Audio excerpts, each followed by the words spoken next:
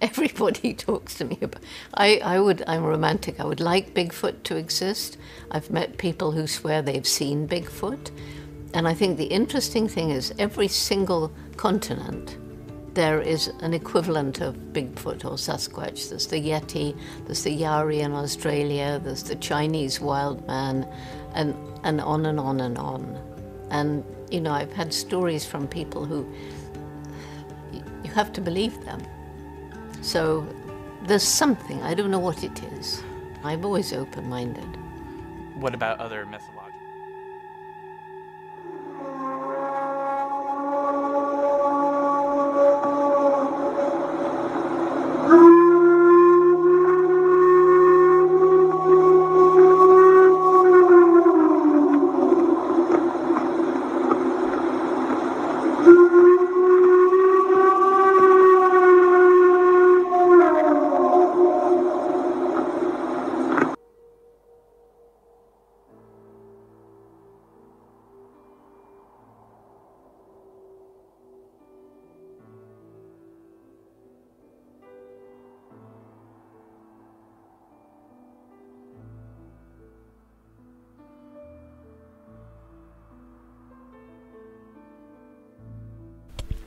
Welcome back to the Phenomenon Report. This is Kelly Kleinman. If you'd be so kind as to go to our YouTube channel and check out the Phenomenon Report, you'll be able to follow along and see some of the pictures that we're drawing attention to, the similarities between weaponry right now that is found in some of these burial mounds and those that were originated in the Levant. Again, as mentioned earlier, it's the west coast of the Middle East. We are showing right now on your screen some weaponry from Wisconsin. It's identical to that found in the Levant, and it was forged by the Amorites. Sockets were developed in 1500 BC by the Amorite tribe, which gave them a significant military advantage. One of our pictures shows socketed spears found with 4 giant skeletons in New York, clearly demonstrating transatlantic travel was definitely going on. Then there's the mysterious 500,000 tons of copper that cannot be accounted for. We have a picture up of a lobe of copper that was mined 4,000 years ago, weighing 5 tons. One scientist said to mine all of the copper from the Lake Superior region, it would take 10,000 men, 1,000 years. On that note, all of this would have taken place at the peak of the Copper Age. And when you consider that the archaeological, and for that matter, the anthropological record is hugely incomplete, skewed and stubbornly anchored to the paradigm of one thought fits all, evidence that is being posited here right now should be well considered when trying to unwind the truth of this continent's true history. Fritz Zimmermann's theory is that it was the Amorites that were the Adena mound builders in the Ohio Valley, and cites Indian oral history as evidence. Others suggest it was the Beaker-type people of ancient England who built these burial mounds in the Ohio Valley based on nearly identical designs seen in Scotland. Even the burial practices are identical, with conical mounds surrounded by moats or ditches. You can see pictures of this on our site. According to Steve Coons, the Beaker skulls as a whole are large, long, and high vaulted, whatever their shape. They form one of the rare groups in the world with a cranial length of 184 millimeters and an index over 80. This peculiarity that they share with few known brachiocephalic crania, say that 5 times, of the Upper Paleolithic is that the only other known people with this rare head type were the Alagui tribe that were uncovered in the Midwestern mound excavations. Comparing skull types of the Beaker people of the British Isles with those of the Alagui shows some striking similarities, both of which show more characteristics towards Upper Paleolithic Cro-Magnon than to modern man. The mound skulls included protruding brow ridges, thick skull walls, and large mandibles, in addition to the large size of the skeletal remains, the giants indeed. So I think it's obvious that several groups may have arrived here in North America way before modern-day Europeans. Those groups may have included a variety of individuals among them, as it seems only natural that alliances were commonplace. It's also clear that these beings had amongst them enormous individuals, much larger than the typical modern-day man who relies more on brain power and technology than brawn. For me, at least, the preoccupation with building tools and deadlier weapons, advancing technology, as is apparent today, has led to weaker, more physically compromised beings. Just look in the mirror. We're no longer capable of living with the elements. One thing that seems obvious is that 7 to 10 foot tall groups of biblical tribes found their way to the continent from Western Europe and the Middle East. We can go back perhaps 4,000 years or so with compelling evidence to make a case. The ancients were skilled mariners and very well may have arrived here in the far distant past. But exactly how big were they? What is a giant, and how ancient were they? The irrefutable fossil evidence will blow your mind. There are fossilized footprints of human-type beings from 22 inches to 30 inches plus. In August of 2016, in China, a human footprint measuring 22 feet long and 8 inches wide, 22 inches long and 8 inches wide, was discovered and likely belonged to a creature 13 feet tall with massive body weight. There's no denying it. The Zapata track, found in Permian limestone in New Mexico, is thought by evolutionary geologists to be over 250 million years old. Hard to believe. Yet there it is, a clear, fossilized human footprint. The Meister print, found in Utah within a block of shale. It was first publicized in the CRS Quarterly as the footprint containing a trilobite fossil. You can see a picture that's up. It's a fossilized shoe sole petrified in Triassic period rock. This print specimen is so clear that the threads are visible to the naked eye, which you can see on our YouTube channel. The Triassic period. That's when dinosaurs ruled the world. That's when T-Rex was the king of all beasts. Now that we've established the high likelihood of giants on planet Earth over the eons, let's discuss what may have become of them. There are many legends of battles against them, as mentioned earlier, before and during biblical times, amongst the various cultures that coexisted with them. Evidence exists now that big people came here in pre-Columbian times and that transatlantic trading or exploration was a reality, as was trans-Pacific travel amongst Chinese and Aboriginal peoples into North and South America. The entities that crossed the Atlantic may have been coming here for hundreds, maybe thousands of years. There's no way to tell, regardless of what paleontologists say, for the simple reason they're already ignoring the evidence that does exist. We do know that skulls have been found on the West Coast that are of Arctic, Asian, North American, and South American origin, dating all the way back 13,500 years plus. We also know that bigger skulls and skeletons have also been found, and according to Indian legend, the most notable being the Paiutes, confrontations with these huge tribes was common. The Paiutes claimed that they were red-headed giants with cannibalistic tendencies. They named these giants the Siteka. Siteka means tool eaters. In northern Paiute language, the tool is a fibrous water plant which, according to the Paiutes, the giants wove into rafts to navigate across Lake Lahontan, an ancient lake that once covered most of northern Nevada during the last ice age. Paiute oral history tells us that the Paiute and neighboring tribes had grown weary of having the Siteka ravaging their people, eating them, so they created an alliance to destroy them. Eventually, over time, they cornered the remainder of the Siteka into what is now known as Lovelock Cave in Nevada. They blitzed them with arrows, they burned them alive, smoked them out, asphyxiated them, and unfortunately, eventually there was a cave-in that blocked all human access for centuries. But it sealed in the remains of not only Paiutes and Lovelock culture Indians, but some of the giants as well.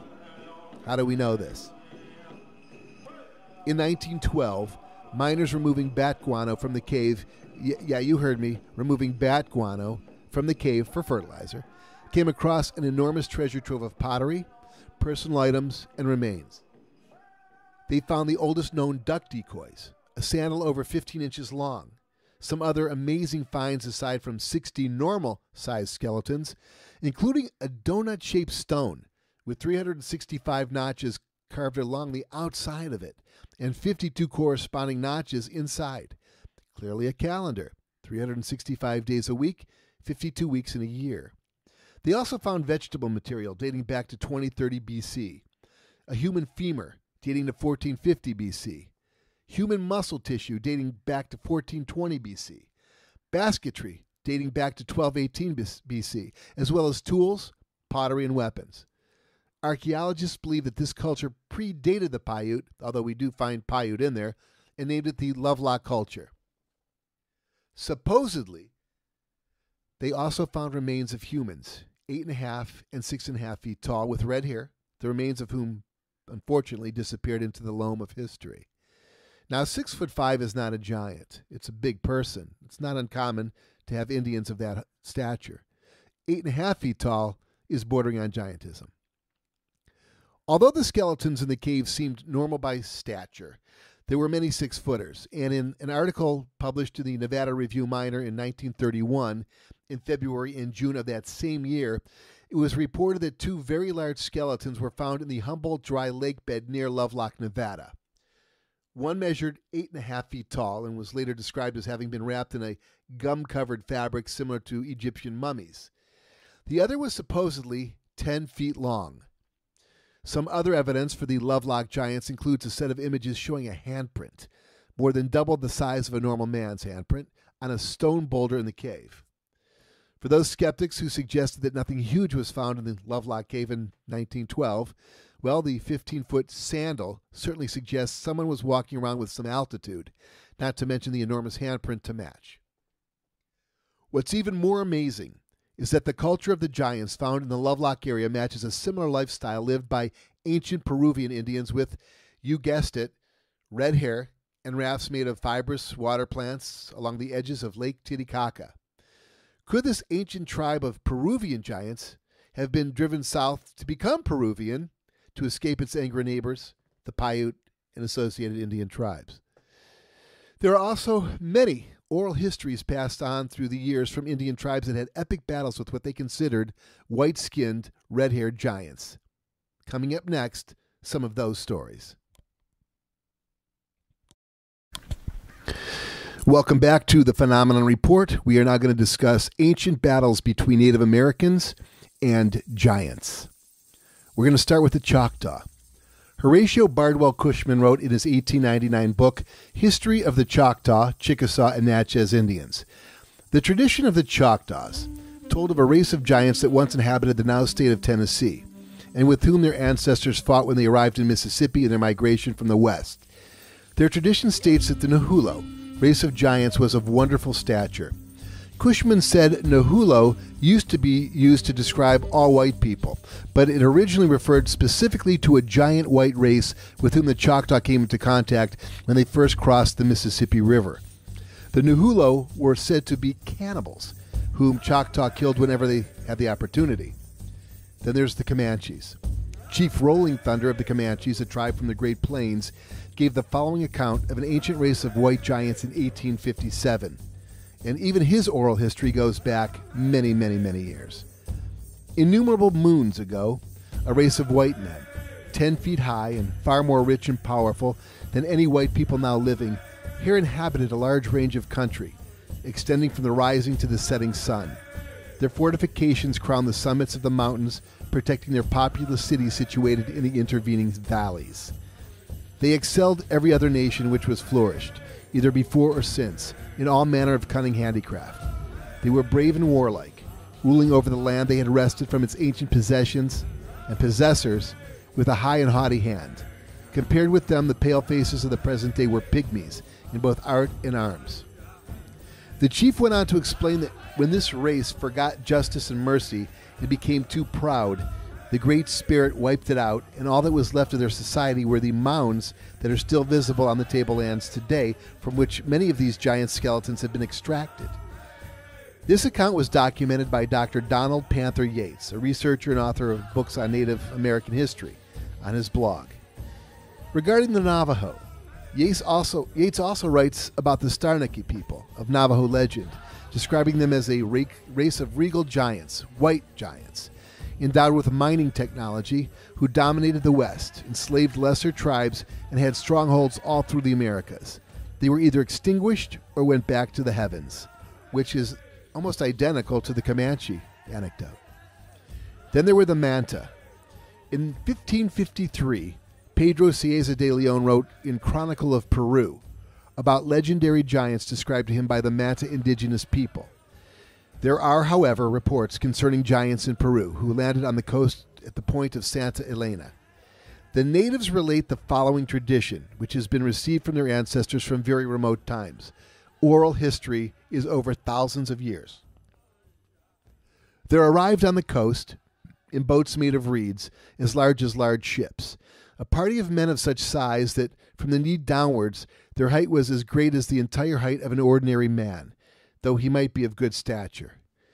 Their limbs were in all proportion to the deformed size of their bodies, and it was a monstrous thing to see their heads, with hair reaching to the shoulders. Their eyes were as large as small plates.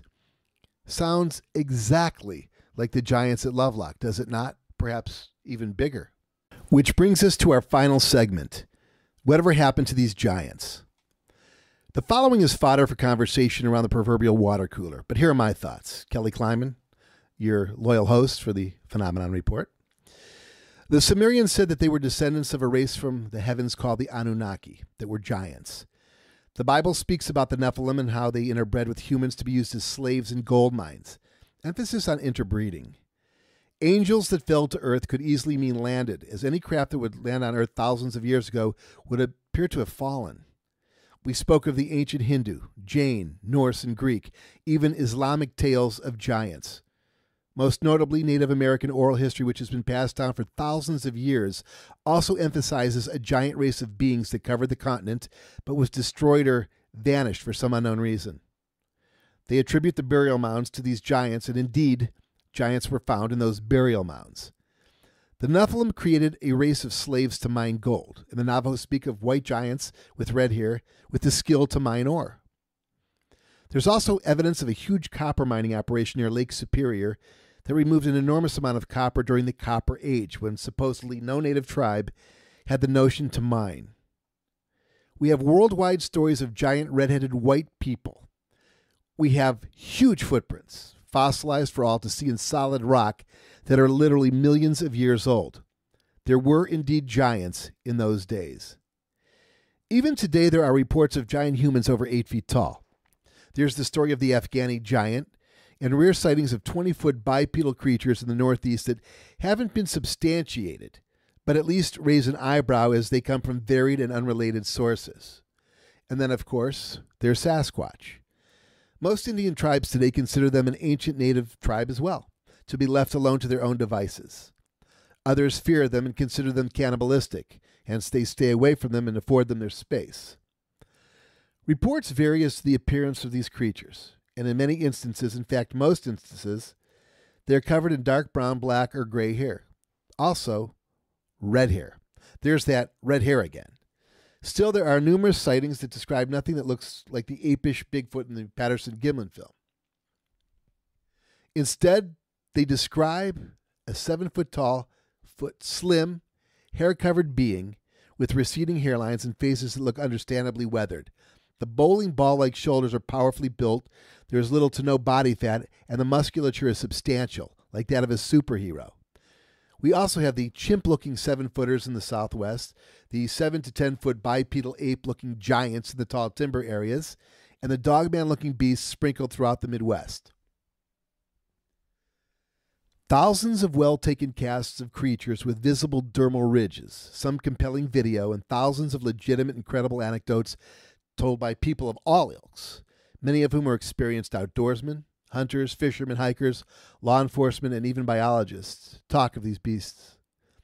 And although the rap against the existence of such a creature is that no bodies or bones have ever been found, well, I do believe that many of the giant bones that were dug up in the 1800s of huge beings, many of those may have been Sasquatch. Some were even described as being monkey-like. Still, we're likely dealing with a highly intelligent species that could very well bury its dead in areas we have no ability to access. In fact, in the natural world, they are vastly superior to us. Without weapons, we have no chance to survive against them in a physical confrontation, none whatsoever. If the Nephilim could interbreed with normal-sized humans, perhaps over the millennia, the giant's DNA is still present and being passed around amongst the wild men that we're seeing today. Hence the very descriptions of sightings. Some even look inbred, according to a good number of witnesses. Suppose giants dominated the planet in ancient times, or perhaps found this planet at some point and spread over it. Perhaps it was a natural cataclysm or disease that ended their reign. Perhaps the indigenous people grew tired of their reign and hunted them down, tired of being eaten and abused. They defeated them. They overwhelmed them by sheer numbers. Perhaps they were done with their mission on Earth. Who really knows? But suppose this. Relic tribes still exist, clinging to existence in places few dare to tread. These tribes are stealthy in order to maintain their survival.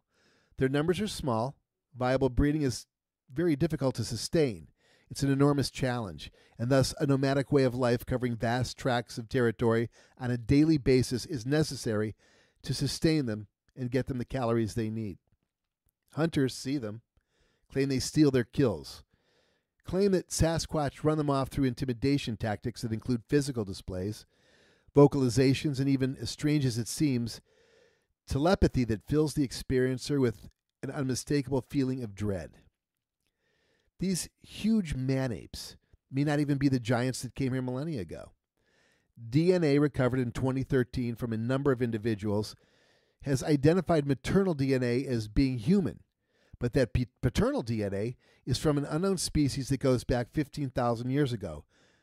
The study is a controversial one, but so is everything that disputes any accepted paradigm of the time. Just ask Copernicus, Galileo. Scientists hate being proven wrong, especially when their reputations and paychecks rely on being right. They've told us that no life can make it here from another world, yet the DoD has admitted that they have no idea where the technology we see flying in our skies comes from, but it ain't from here, as far as UFOs are concerned. Now, 15,000 years ago is interesting. That's right around the time when sea levels rose as the Ice Age was in steady retreat.